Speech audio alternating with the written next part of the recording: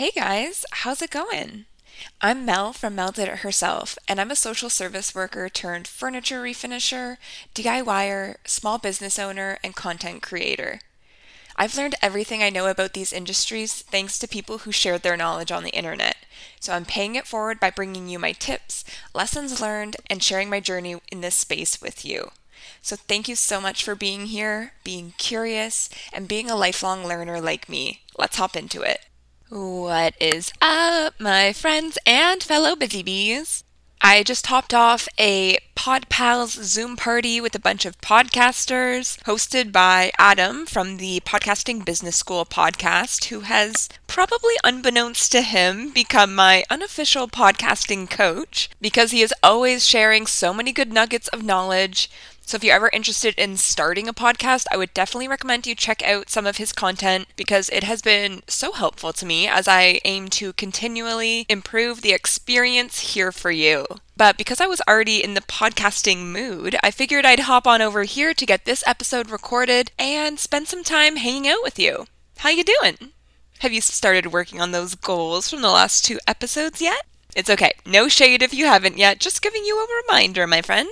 So we've talked about offering custom work here on the podcast before, and for a lot of furniture painters and refinishers, it can either be something that they stay far, far away from, or it could be the bread and butter of their business. I've met furniture flippers on both sides of the coin, and I can totally understand where both parties come from because there is an added level of complexity and rigidity when offering custom refinishing projects. If you haven't listened to it yet, episode 8 of the podcast is called Thinking About Offering Custom Work Doing Furniture Transformations?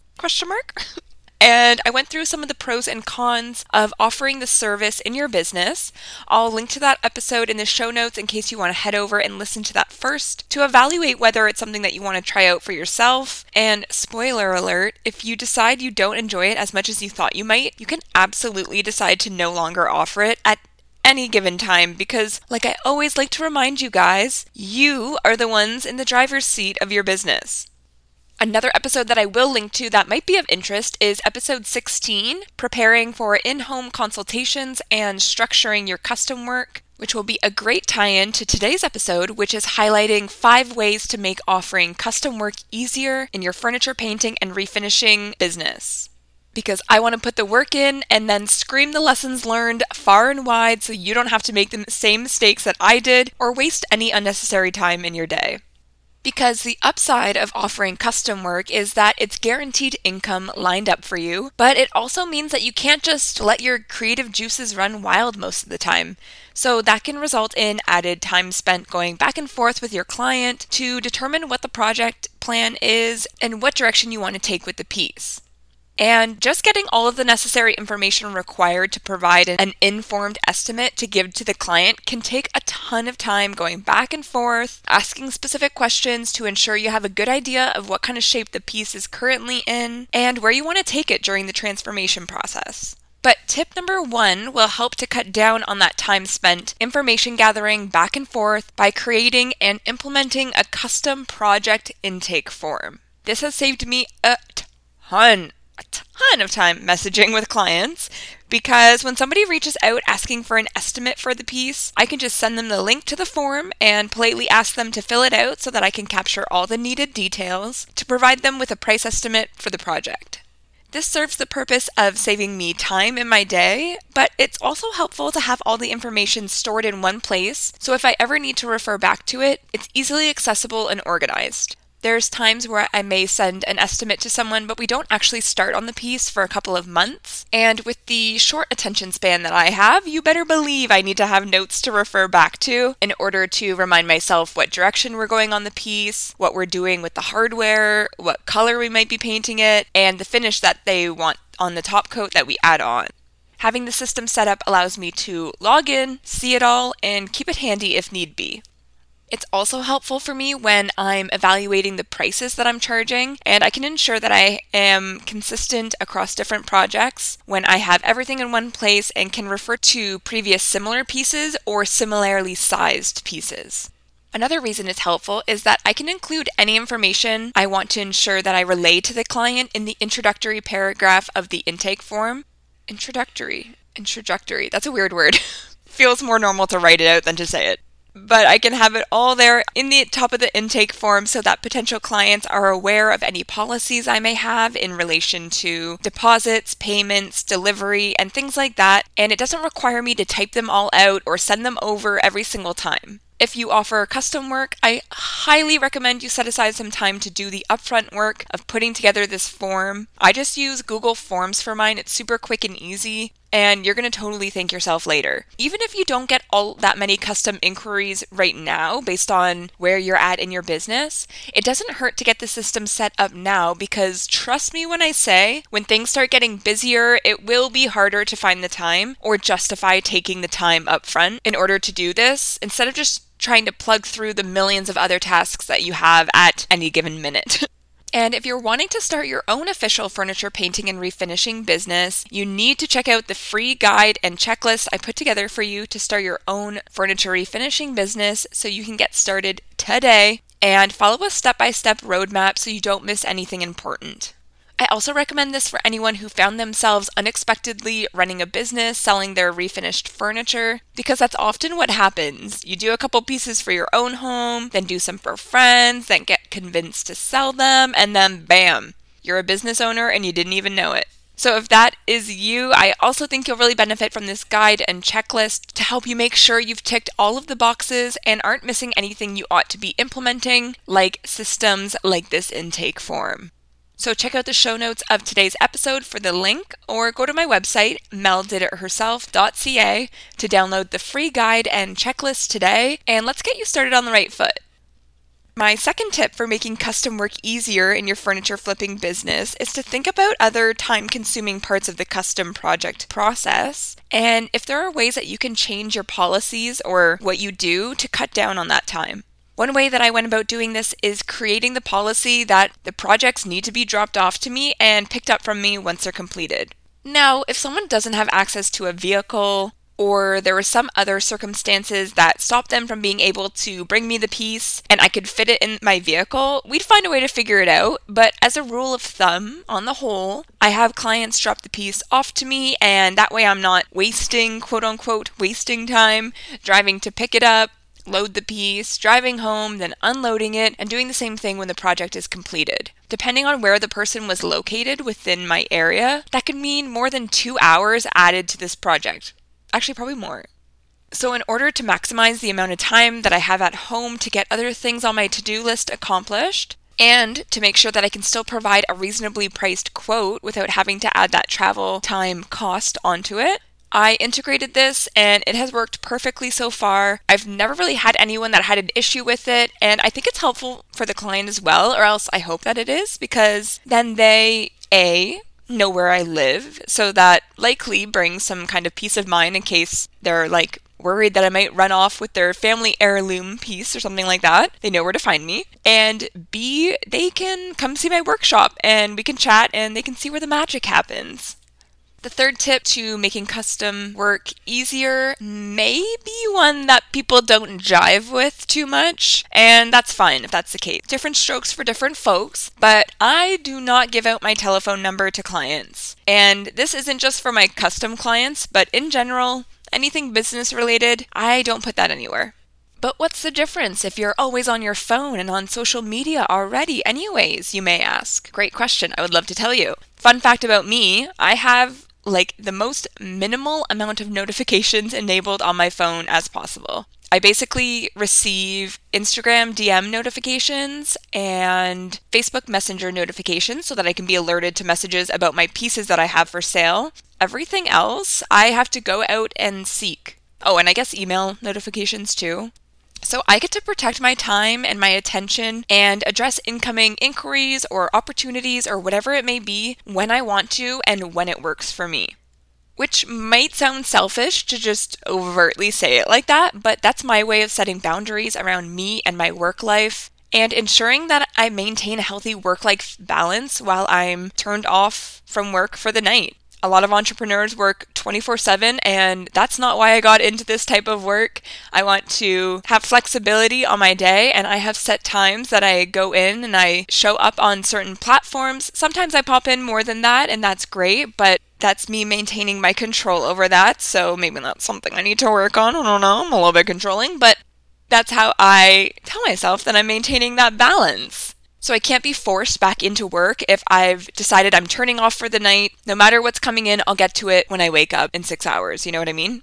And giving out my phone number and giving people the opportunity to call or text whenever it works for their schedule just isn't something that would jive with that setup and those boundaries that I've implemented. So if that's something that resonates with you, then maybe consider implementing that boundary. And I'm definitely always happy to chat via phone with clients, so that's not limiting or being a barrier there. But we can set up a mutually beneficial time for the both of us. And then when I call, I just make sure that my number is blocked. Win-win. So far, so good. The fourth way to make offering custom work easier in your furniture painting and refinishing business is by not creating set-in-stone timelines for yourself if they aren't necessary or beneficial to you or your client. Now, some people need hard end dates in order to get stuff done and off of their plate, and I totally understand if that's you. So if it's you, just tune out for a sec. But if you're someone who starts to feel overwhelmed or pressured or stressed, if you have deadlines upcoming and you have a client who has said, "Oh, no worries on when it gets done, no rush, just let me know," and you don't have anything else that you're trying to get it done for, like if you have another custom piece being dropped off soon and you need the space, then don't force those deadlines on yourself. Seems very straightforward, but it makes a huge difference. Definitely ensure that you're being consistent and working on it to move the project forward as much as possible. Don't just let it sit there and never do it. But if that deadline and putting that deadline there is going to put you into more of a state of panic or paralysis instead of kicking your ass into gear, then don't set them. Or very, very loosely set them. Give yourself some wiggle room. Sometimes we feel the need to implement those and have those very rigid guidelines and parameters because it feels like the official businessy thing to do. But if your client genuinely is in no rush and they're not waiting for this piece so that they can eat dinner at their table, and it's something that will leave you feeling paralyzed if you're feeling the pressure of that upcoming deadline, then just plug away at your pieces and don't focus too much on the calendar.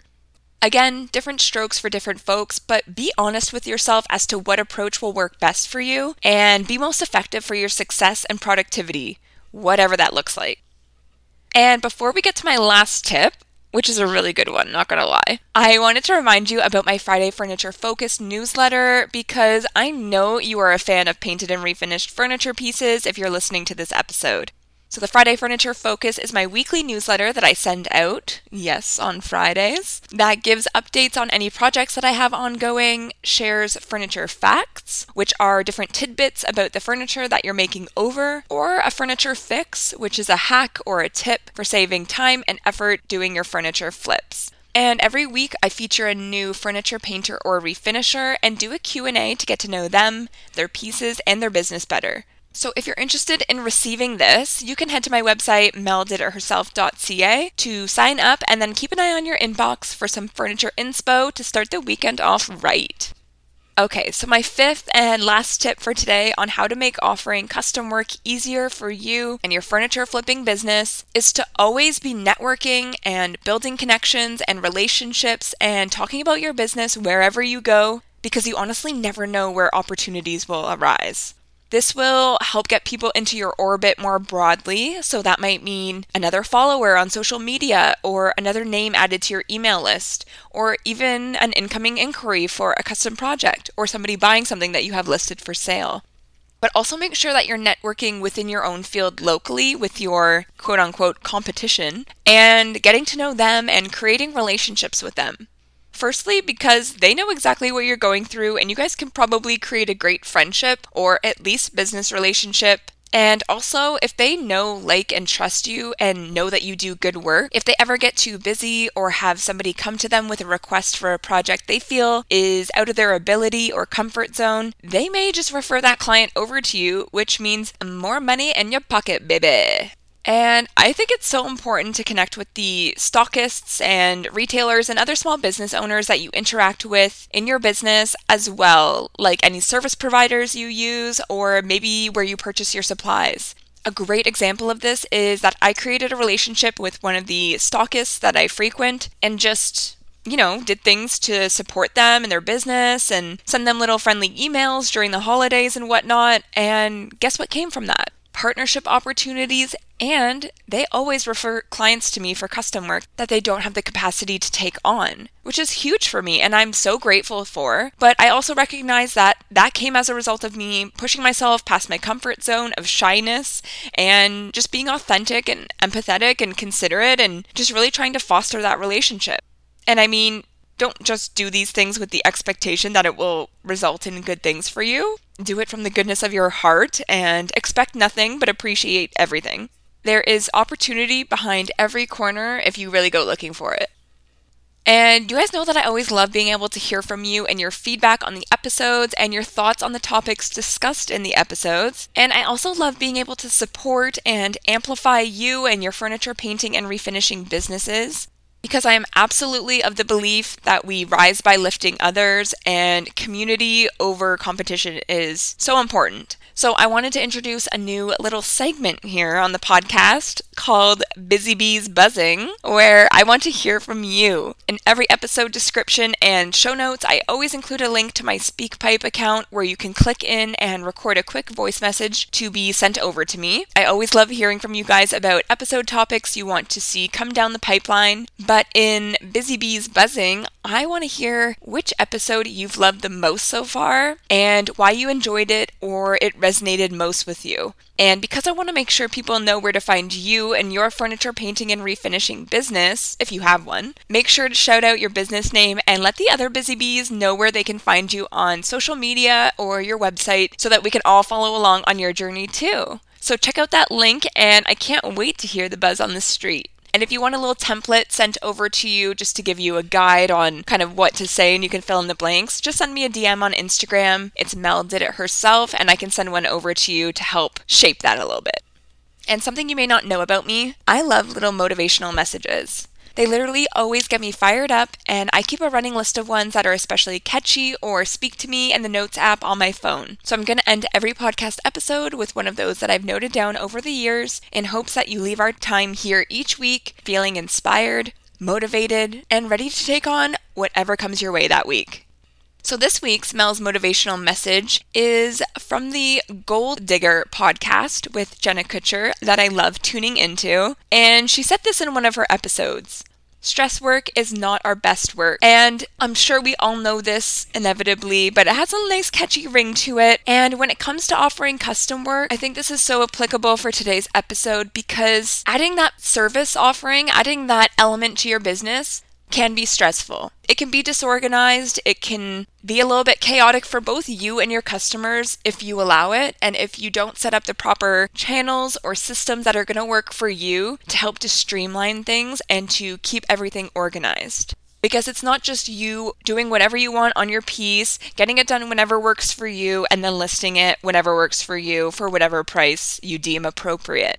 You're working with a client one-on-one who's trusting you with their furniture piece. It might be a piece that's very old or very sentimental to them, that means a lot to them, and they want to know that you know what you're doing and that you are treating it with care and that you're being intentional with it and with them and their time and the money that they're going to be paying you for doing this project. So you want to make sure that you are A, on your A game for the client and for yourself, and B, make sure that you have everything in line so you're not doing stress work on this project because you want it to really show off what you're capable of doing, the product that you and I know you're able to produce. And if you're rushing or if you are stressed or if you are a chicken running around with your head off, then that is not going to be the case. So if you're going to be offering this custom work, I want it to be as enjoyable as possible for you. And it may already be. I don't want to paint a dull picture or a negative light on offering custom work. It is amazing. The people you meet are amazing. They are so supportive of you. You will probably end up getting a lot of repeat customers from those clients that come to you. And if you're anyone listening who's ever gotten a custom project from me, know that I value you and your support so, so very much. But for the business owners out there, you are running a business, and so there are some things that you need to have in place, and these are just 5 of the things that I have come up with today that can help you with that. But if you're finding that things are a little bit chaotic and less streamlined than you hope they would be, I would challenge you to set aside some time in your day, in your week, in your month to look at a high level at how you approach your custom work, if there's any areas for improvement or anything that you can implement that will help you and your clients have a better experience. And if you ever have any questions, you know I'm always here to help. And I'll throw in another little shameless plug that I do offer consulting and coaching services for people who are looking to start or supercharge their furniture painting and refinishing business, because I think the large majority of us are creative people, and I've only kind of recently started considering myself creative in that way. Now that I'm in this business, I kind of got to face the facts that maybe I have some creativity in me, but I am very much like a type A kind of person. I very much like things the way I like them. Did I mention earlier I'm a little controlling? So I like to have these systems set up, and I take joy in setting up the systems and finding things that are going to work and getting things organized and in a logical order and helping others. So that's where my passions lie. So that's why I've now added that to my roster of services that I offer. So if you ever think you might benefit from some one-on-one support in that way, please feel free to reach out or check out my website and see if that might be something that would work for you. Because stress work is not our best work, my friends. And remember that as you go into the holiday season as well, this can be a stressful time for people. And just the day-to-day, life's tough. But remember that when we're doing stress work, we're not doing our best work. So take the time to relax, to recharge, to care for yourself before you start caring for others. And you will show up in so much more of a positive light in this world and do all the things that I so know you're capable of doing. All right, that's it for now. I appreciate your time, and I'll catch you guys next week.